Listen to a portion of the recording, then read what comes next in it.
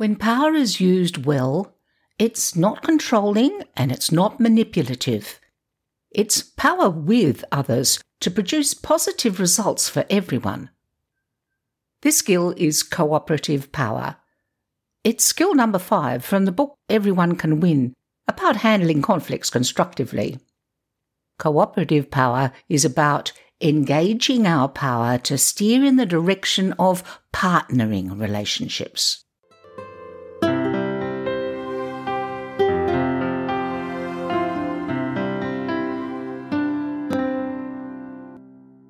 Power dynamics lurk below the surface of relationships, and they can shape conflicts and influence outcomes. So it's worth getting clear about relative power, how much it's being relied on, and what we can do about it when it's seriously out of balance. Power dynamics do play out a bit differently in different cultures, but the fundamental building blocks seem to be always the same. For this skill, we're focusing on building cooperative power. That's the power of pulling together, using power with rather than against as the driving force underpinning our outcomes. We'll each need to stand in our personal power, able to hold our ground while considering others in the process. We'll need to stay alert to possible misuses of power. So let's discuss the sources of power and how we can redirect manipulative power tactics. And we'll need to look at how we diminish our own power, how we can empower ourselves, and then how we can guide the combined power of people so that we all pull together.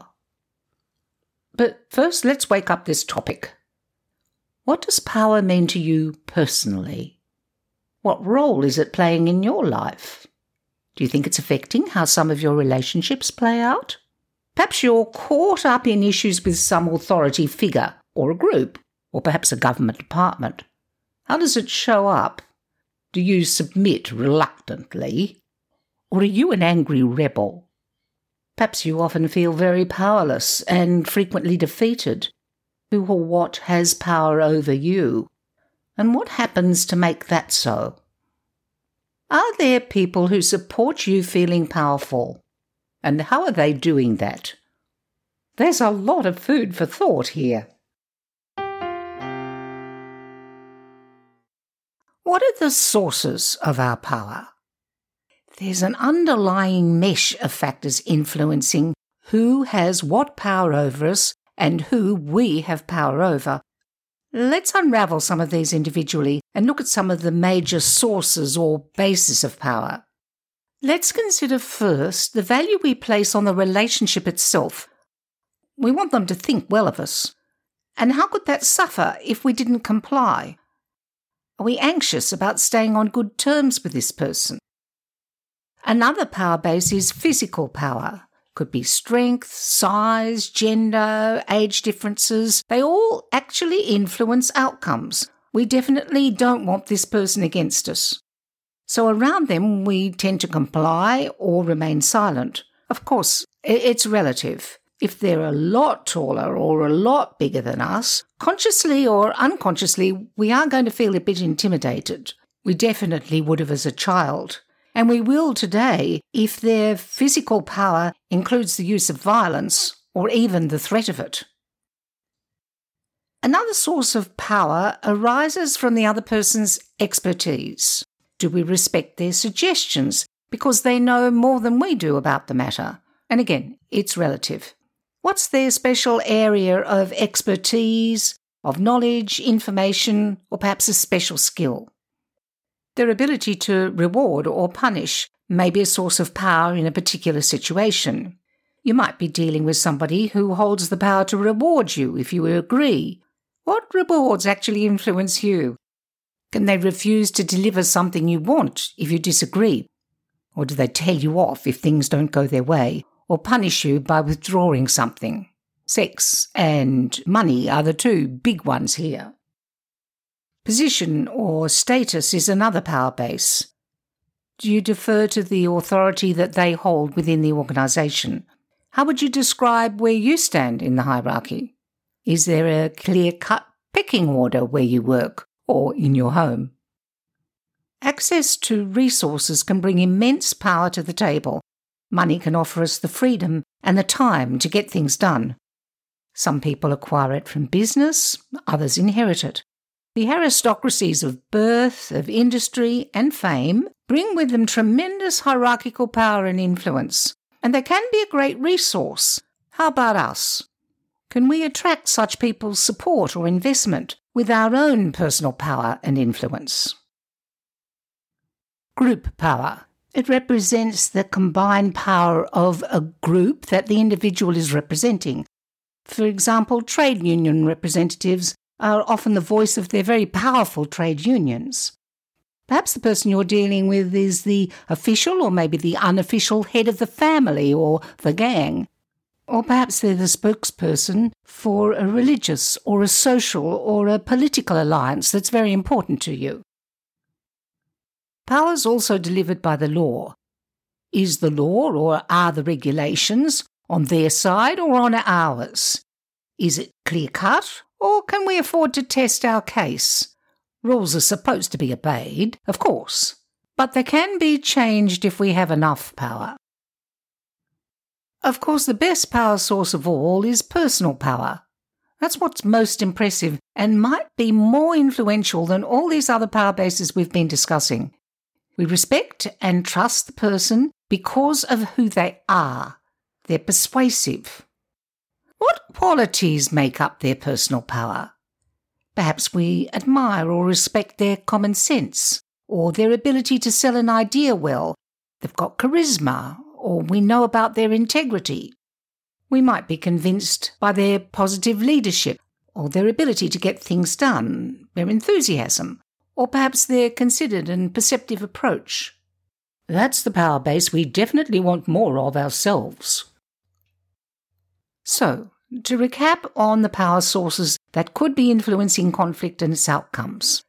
The value we place on the relationship, relative to us their physical power, their expertise, and their power to reward and punish, each person's status, the law, any group clout that backs them up, all these can be very influential, and their personal qualities may be very impressive. One or many of these are likely to lie underneath your conversations. If they're not being used excessively, we can let them stay buried. But when relative power is directing the outcome, it's worth being very alert to what is going on underneath. There's one more power source, and it's huge. In my experience, it's not always focused on nearly enough. It's the power that comes from cooperation. It's about individuals or groups working together rather than squandering their energy in opposition. What's getting in the way of it, and how can we have more of it in our own relationships, be they in our personal life, at work, and what about nationally? Cooperative power does depend on one side influencing the other so that everyone is choosing to pull together in the same direction. However, this united strength might be rotten at its core if one side has been manipulated by the other into an unfair agreement. So, let's get clear about the difference between manipulation and influence. Influence is a necessary process in communication, and it's often needed to resolve a conflict. But if we feel tricked or used or stood over, then something's gone wrong. We've been manipulated rather than influenced. The difference is not black and white. Let's face it, we've all done a little manipulating in our life. I'm afraid I have. But whether or not it's acceptable depends on how positive the outcome was and how open I was about my motives in the process. Here are some principles for influencing with integrity. Is everyone benefiting in the process? And is that the intention? Do they really know what they're being asked? Are they free to decide for themselves? Can they actually refuse if they want to? We need not regard influence of itself as a threat. In fact, not much gets done without it. We don't have to be so cautious about persuading that we end up with too little of what we actually want. if our goal is cooperative power, we'll often need to influence the direction that decisions are moving towards. Sounds good, but what if you suspect that you're actually being manipulated rather than influenced? Here are some general principles to start with. Slide out from under. State your ideas clearly and firmly. I statements come in very handy here. If the manipulator's stuck in worst-case scenarios, shift away from their negatives. Move towards a vision of possibilities. Move from problems towards solutions.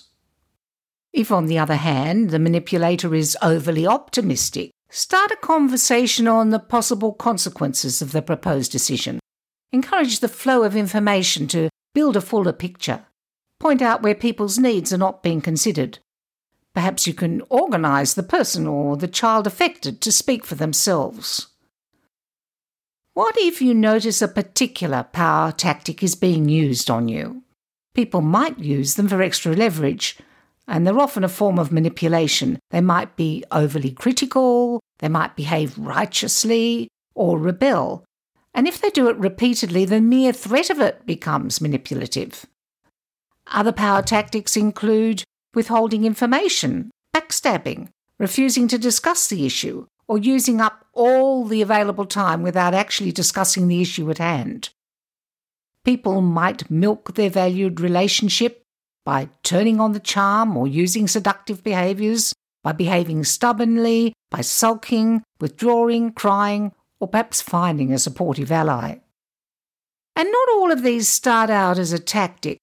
Crying or rushing to someone else for comfort might be a knee-jerk reaction, but it can slip into manipulation. Children sometimes stage manage us very successfully by crying non-stop or appealing to the other parent. And adults have their own way of doing exactly the same thing. People might misuse their position or their known expertise or their ability to reward or punish. Coming from their position of strength, they manipulate rather than influence. Or they might threaten, they might argue you down, they might dismiss your hot emotions with cold indifference, they might pull rank, they might exclude you from decision-making on important matters. You know you've been manipulated. What can you do? Firstly, we can notice the behaviour. When we see it as a tactic, it has immediately less effect on us. Sometimes just naming it can take the wind out of its sails. You might say, "Are you pulling rank here?" Or, "I can see you're upset. When you've stopped crying, let's discuss the options." Or perhaps, "Do you realise you're shouting? That's not really persuading me." Sometimes it's better to sidestep the tactic, ignore it, or stop the conversation until the person is back in charge of themselves. Don't be overly hurt or overwhelmed or vindictive when you do return to the conversation.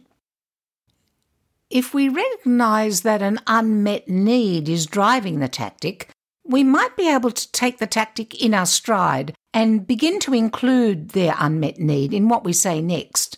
For example, at work, "I know you're short of time and need a quick decision."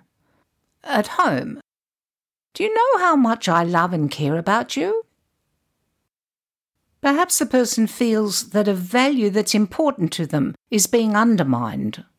Maybe they feel their right to equality has been threatened, and you could take a moment to support that value directly. "I really am listening to what you have to say." Or if someone's feeling that you're challenging their status, you might say, "I hope it's clear that you do have my respect." Here's a general rule of thumb.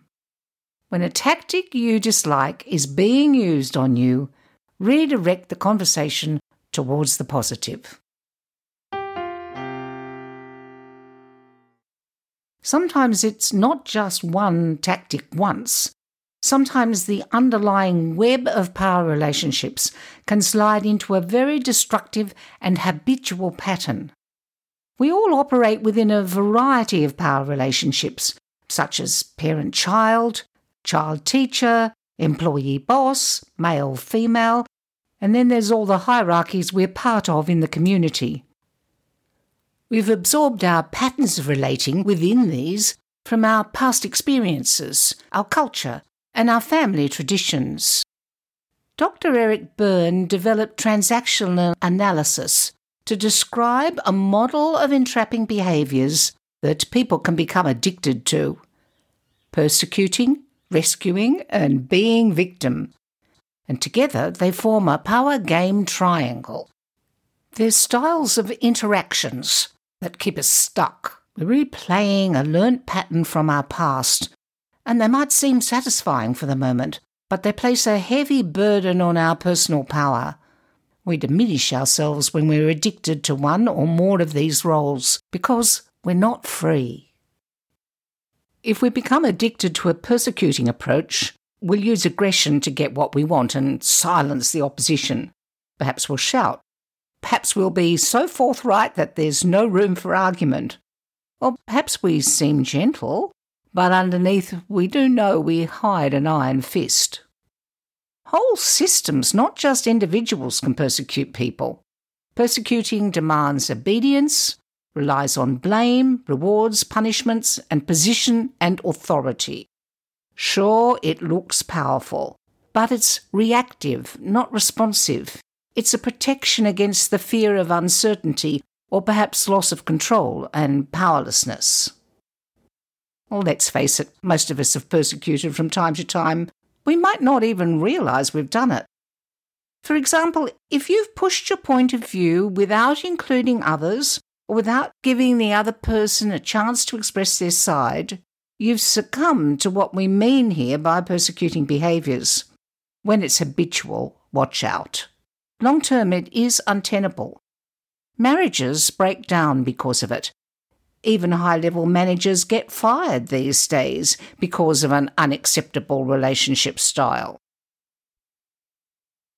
The second pre-programmed behaviour pattern to consider is being victim.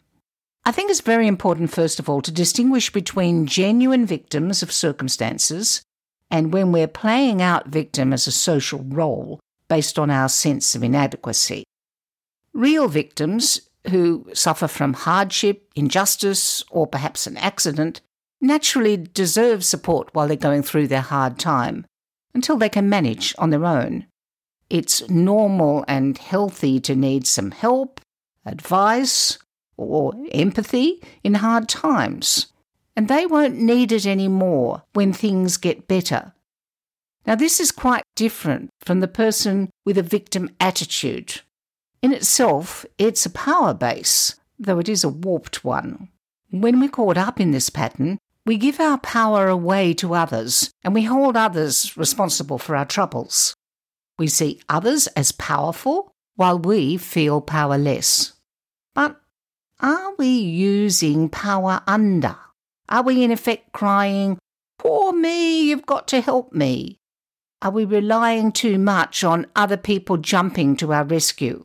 And if they don't, do they become our latest baddie in our victim stage show? We can stay stuck in inappropriate situations and blame others for it. Perhaps we focus too much on how bad and hopeless it all is. Worse still, watch out if you regularly accumulate new dramas in your life. We can become magnets for situations when we're badly done by. Some of them are real, but some of them might be imagined. We may even have more accidents and illnesses than others. The problem is, when we're caught in the role of victim, we don't take action to find our way out of our difficulties. But we do talk a lot. We're actually drawing a little power from the attention and support that we're getting from others. At times, we can be even quite consciously manipulative. If we have an ingrained attitude of self-defeat, it'll become our trap and ultimately a real tragedy. It often arises from an overwhelming trauma in early life, and it still holds us back from a true sense of our self-esteem. We've considered the destructiveness of persecuting and victim behaviours. Let's now turn to a third piece of pre-programming in this triangle: rescuing. Perhaps you fit better here. People who fall into a rescuing approach assume that the other person needs their help. They set aside their needs and they focus on fixing things for somebody who's had a bad deal. Thoroughly worthwhile sentiment. But if we're a rescuer, we pride ourselves on being very helpful, and we can become too helpful. We can even disempower the other person. We'll take on the other person's work or make their choices for them. We might try to solve their conflicts for them, running between our victim friend and the other party. As an inveterate rescuer, we may get caught up by an unconscious motivation, the need to be needed.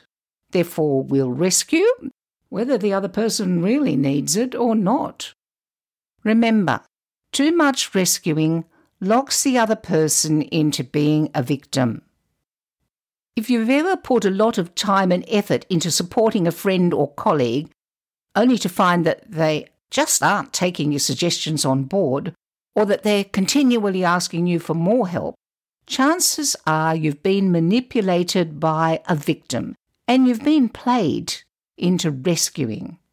You're going to end up feeling used, and then you'll give off the blame vibe, and that'll make your victim person turn against you. Now they'll see you as a persecutor. Oh, it's a vicious web. An unproductive three-way manipulation can be going on here. Persecuting and rescuing agendas both need someone to be a victim. Victims are walking around with their pick on me and rescue me badges shining. Rescuing and persecuting are keeping the victim stuck, and the victim behaviours are getting rewarded with lots of care and attention. And their apparent neediness is going to hook a dedicated rescuer every time. Then the rescuer and the victim gang up together against the outside other and lock the persecutor into their role as the enemy. Oh, we've settled into this pattern because it's how it was in our childhood. As adults, we can fall into the role of the parent that we most identified with. An authoritarian parent demonstrates just how persecution is done. Do it because I say so. If they also used violence, they may be teaching their child violence as a strategy. The wife or husband of the persecutor may have been your saviour as a child, your rescuer, and you might grow up wanting to be just like them. Or they may have been the browbeaten victim, and you learn their attitudes of self-defeat and powerlessness. We can fall right back into one of these familiar roles the moment we're inflamed or hurt. Incompetence or a lack of respect might trigger our persecuting reactions.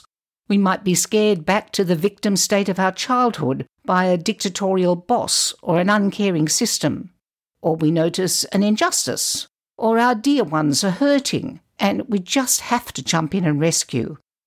It can become like a stage play, with victim and rescuer playing out the drama provoked by the baddie persecutor.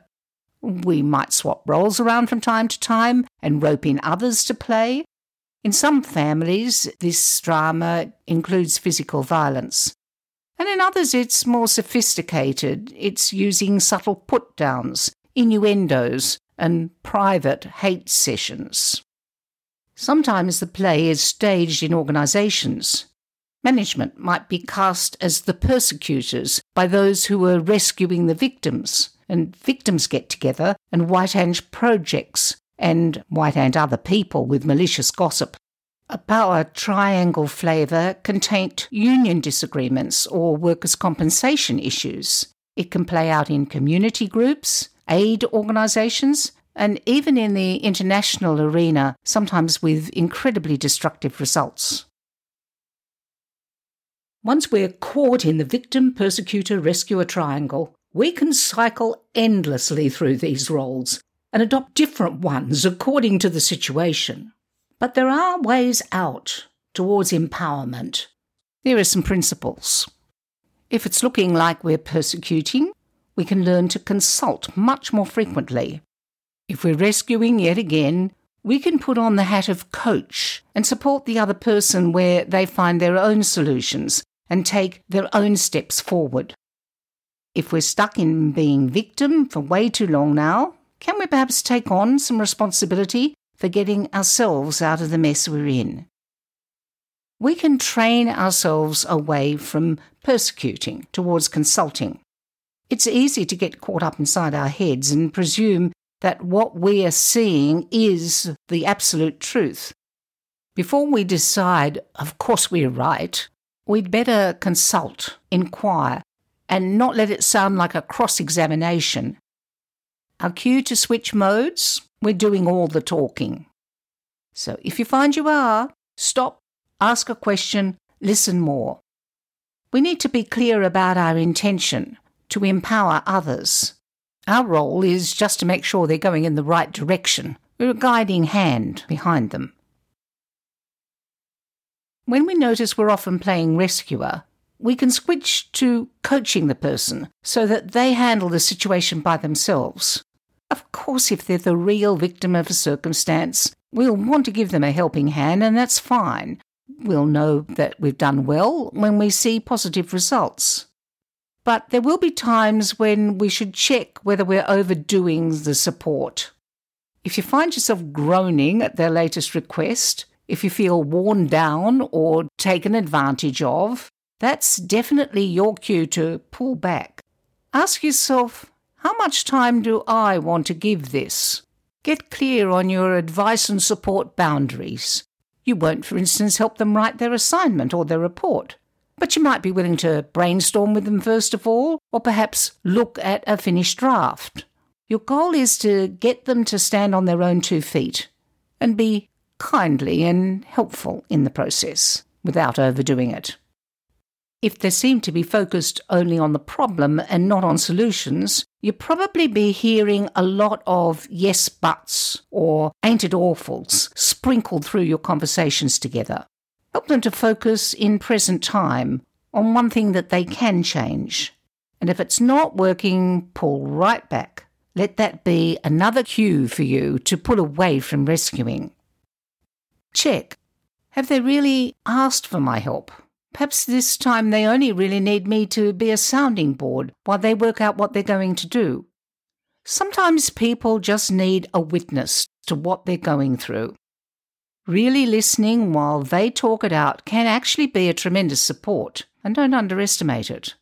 Give them your full attention, and when they're ready, they take the next step without your help. The disempowered victim position is quite a hard one to shake off. And yes, in this situation, we might really be a true victim. That awful thing really has happened to us. But are we compounding the problem with victim behaviours that diminish our personal power? Well, firstly, we need to be kind to the vulnerable and shaky parts inside us. Life can get us down. We just don't need to add to it by loading on self-blame or self-pity. We'll probably need to refocus our self-talk onto the positive, onto the active, and back into present time, not in the past. Ruminating and blaming someone else is just not going to help. Focus instead on what we can do now.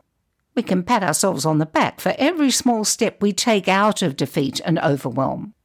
Perhaps it's time to stand up for what we deserve, get the feedback, and learn some new and better ways. Rather than searching for who to blame, we do better to consider how and why this happened so that we can avoid the trap in the future. Here's a very useful reframe. Can you recast your persecutor in your mind? Swap them over into the role of teacher. Well, they might think they're teaching you to keep quiet, but use them to train you in how to be wisely assertive.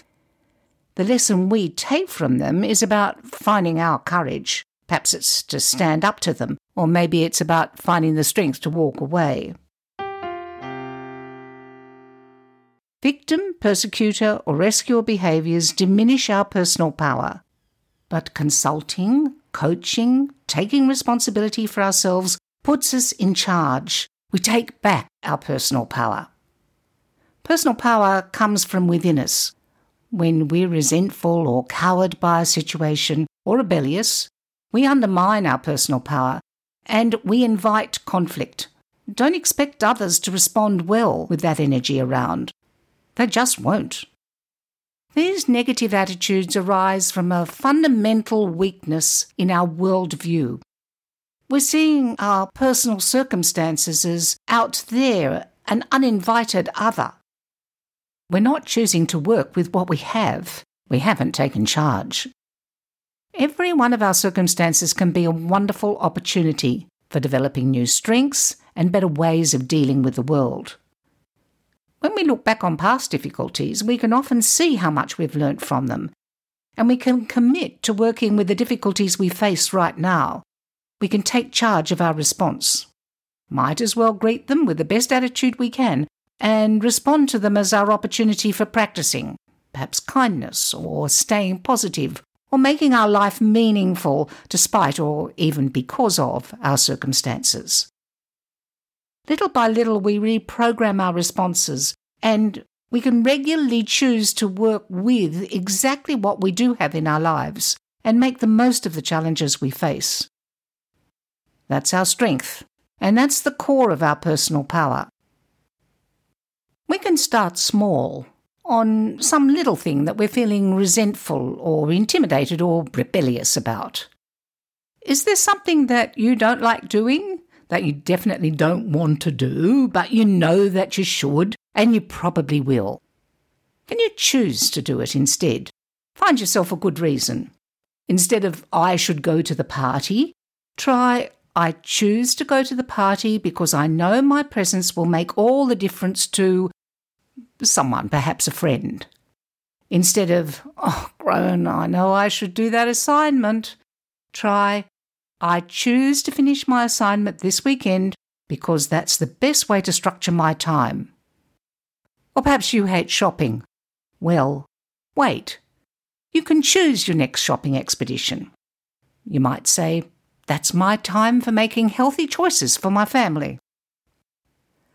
Sometimes it's really hard to own a choice, to bring all of ourself along.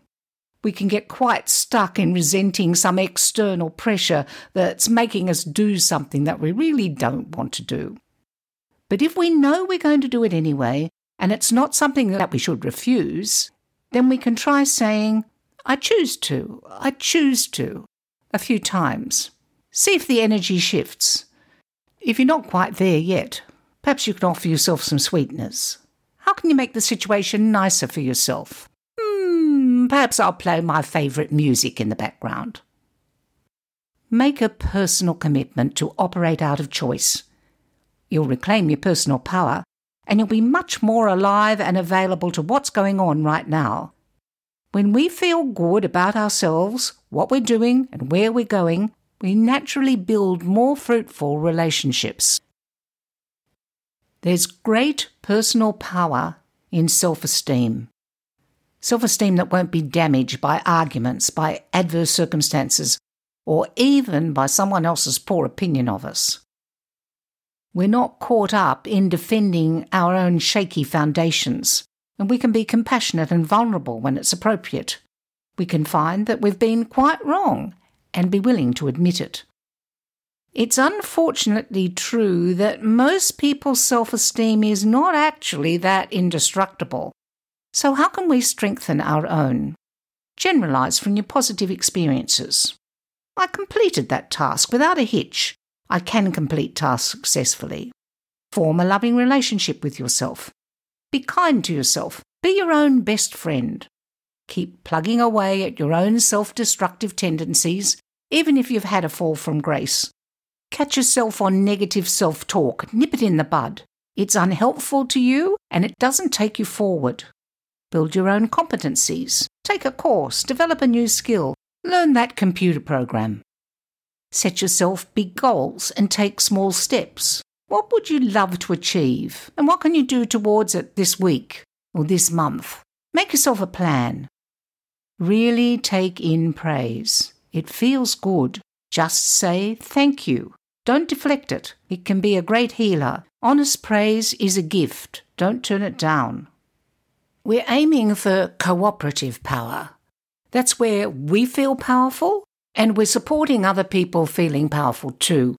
Cooperative power, or power with, relies on the personal power of each person in the relationship, and other power sources take a back seat then.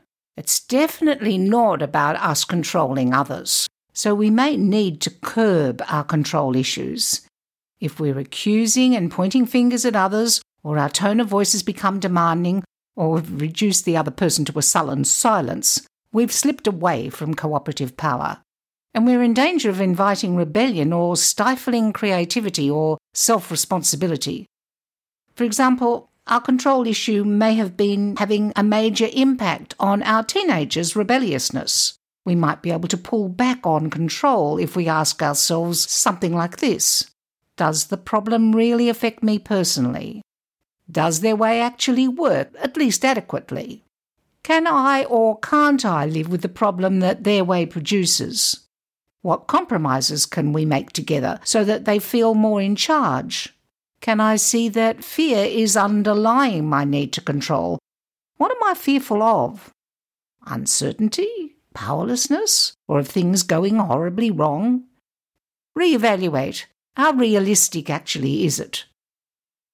Perhaps I don't have to take full responsibility for everything. Maybe I don't have to save this situation all by myself. What responsibility can, and in fact should, be shared? Cooperative power thrives under consensus decision-making, where every person involved is equally influential. Many group meetings, partnership arrangements, and family decisions operate this way a lot of the time. Relative power retreats for the discussion and rarely becomes an issue.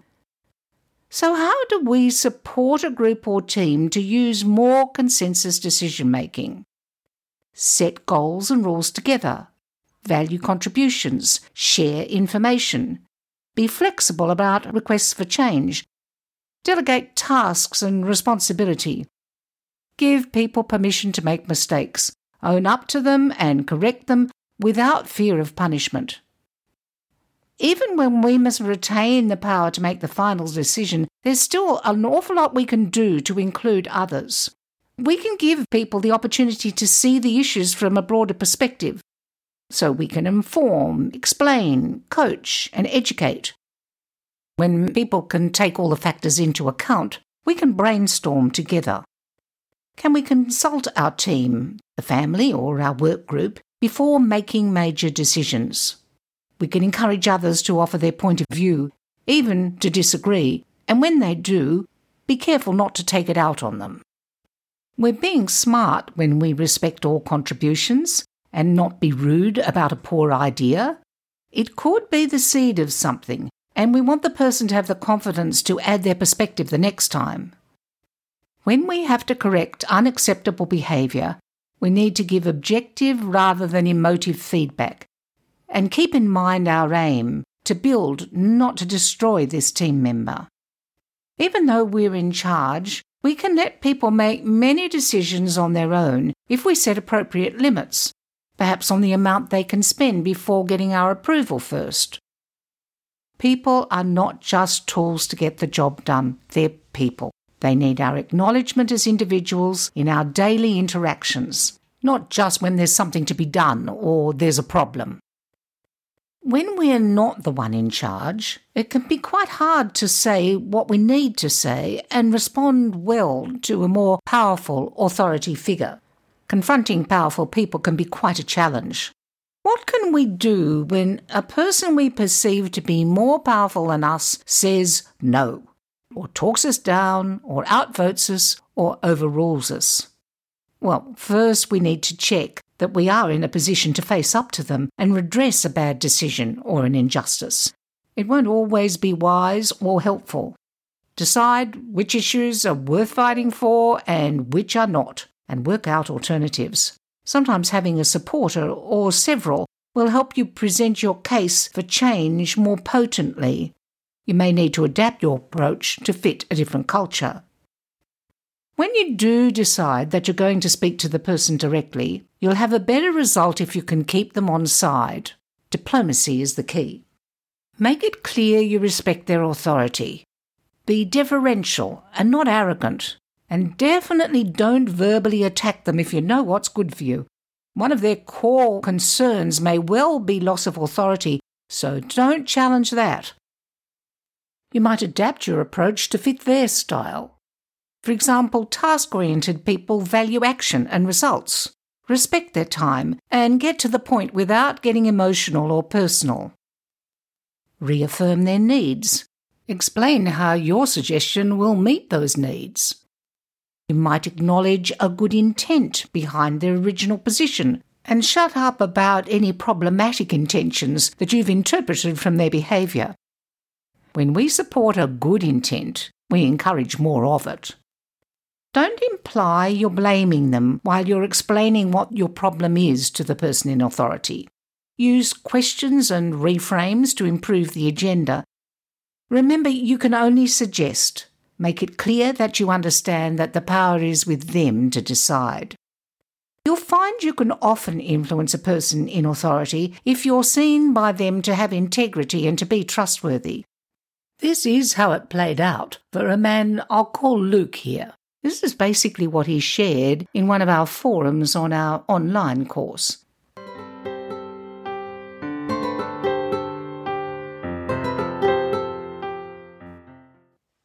Luke wrote, "My boss is a very intellectual and dogmatic man. I find it very hard to hold my ground with him. He doesn't listen to my views, and he continually argues his point till other people back down. Often I feel he uses his power to manipulate people. Not long ago, we got a memo from him instructing us all on how to carry out some new procedures. They would create a lot more time-consuming work for everyone. I thought the memo was badly written. It sounded dictatorial to me, as well as to a number of other staff members. I felt I had only two choices, to obey unwillingly or outrightly rebel. I was at the end of my patience. Either of those ways, I was going to feel terrible about the disharmony it was causing. But was there another alternative? It wasn't just an internal shift I had to make. This time I did have to make a stand against that memo. But I thought very hard about how I'd open up the conversation with my boss about that. Eventually I went to him with the memo and I said, I just need you to know that when I read this, I felt like doing the opposite of what you'd asked. And I don't want to be like that. I want to be supportive and cooperative. My approach wasn't challenging, but it was factual.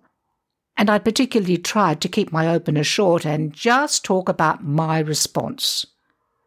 I was relieved when my boss didn't immediately go on the defensive. Instead, he said, "Oh, that's interesting. What parts of it made you feel like that?" I explained to him that I would have liked to understand why this method was best for everyone. My boss then explained his reasoning, and our discussion stayed friendly, and I got a better slant on the situation.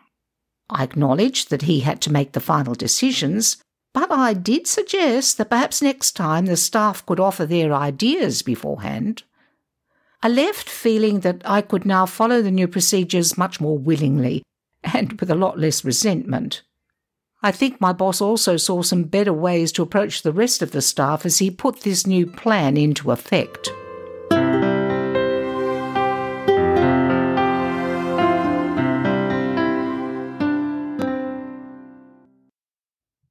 When you're going into a difficult conversation, stake your play on power with rather than power over. But it's not just a question of power dynamics. We'll need to use all our skills. Assertiveness, with clean, clear and concise I statements, such as the way I see it, or I'm concerned about, or I feel. And if we face an attack, we'll need to drop into active listening for a while to calm the situation down and move it away from a fight for control and back to a more equal balance of power. We're after a cooperative partnering where people stand in their personal power together and find solutions to shared problems. When we do it well, group projects will move forward rapidly because the energy isn't being wasted on competitiveness or hostility or putting up opposition just for the sake of argument. Each person is consulting the others, and they might explain or coach or educate as needed. And each person is free to agree or disagree and add their vision into the plan. You might even argue it out strenuously and at length, but the focus is on the problem and the alternative solutions. It's not on attacking the people. At the end, everyone accepts responsibility because the choices have all been made together. Do you have a power with relationship in your life already? Well, maybe it's not perfect, but now you have some extra tools to head in that direction.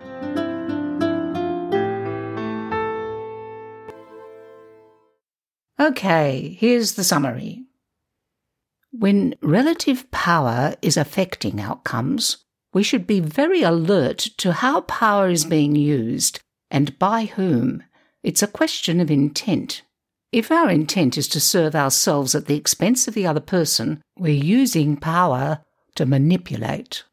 But if our intent is to create benefits for others as well as for ourselves, we might be able to helpfully influence each other. If you've become aware that an unfair power tactic is being tried on you, draw out the underlying needs and values and redirect the conversation towards the positive. When we stand fully in our personal power, we can speak up with confidence for what's fair, but victim, persecutor and rescuer behaviours will ultimately diminish that ability, and we can transform those roles into consulting, coaching, and taking responsibility for moving forward. We also honour our personal power as we choose to work with the difficulties and the challenges that we're facing. It's not I should, it's I choose. We're taking charge of our lives. Don't undermine your self-worth or your self-esteem. You need all of it to exercise your personal power effectively. Of course, we're going to have to respect others in authority over us, and we'll need to work with them quite carefully to have our point of view included in decision-making. If you're the one in charge, find ways to promote a climate that values the collaborative approach. Include the input of others. When we're committed to cooperative power relationships, we need to keep our own control issues well in check so that we can emphasise power with rather than power over. We respect the other person and what they need, and then combine our strengths to work together towards solutions to shared problems. We move forward more powerfully with agreed plans and joint visions. If you'd like more details on all of this, have a look at our website at Conflict Resolution Network. Our headquarters are at crnhq.org. You can download a transcript and explore extra study notes on power, and there's a free trainer's manual there too. And for ongoing reference, you can purchase a searchable PDF of the book Everyone Can Win. Well, in this episode, we've got a better grasp on how to share power with others. But the deep feelings that must be negotiated in conflict can also trip us up. So join me for the next episode, where we're going to look at managing emotions, our own and other people's. It's the next skill in our 12 skills toolkit.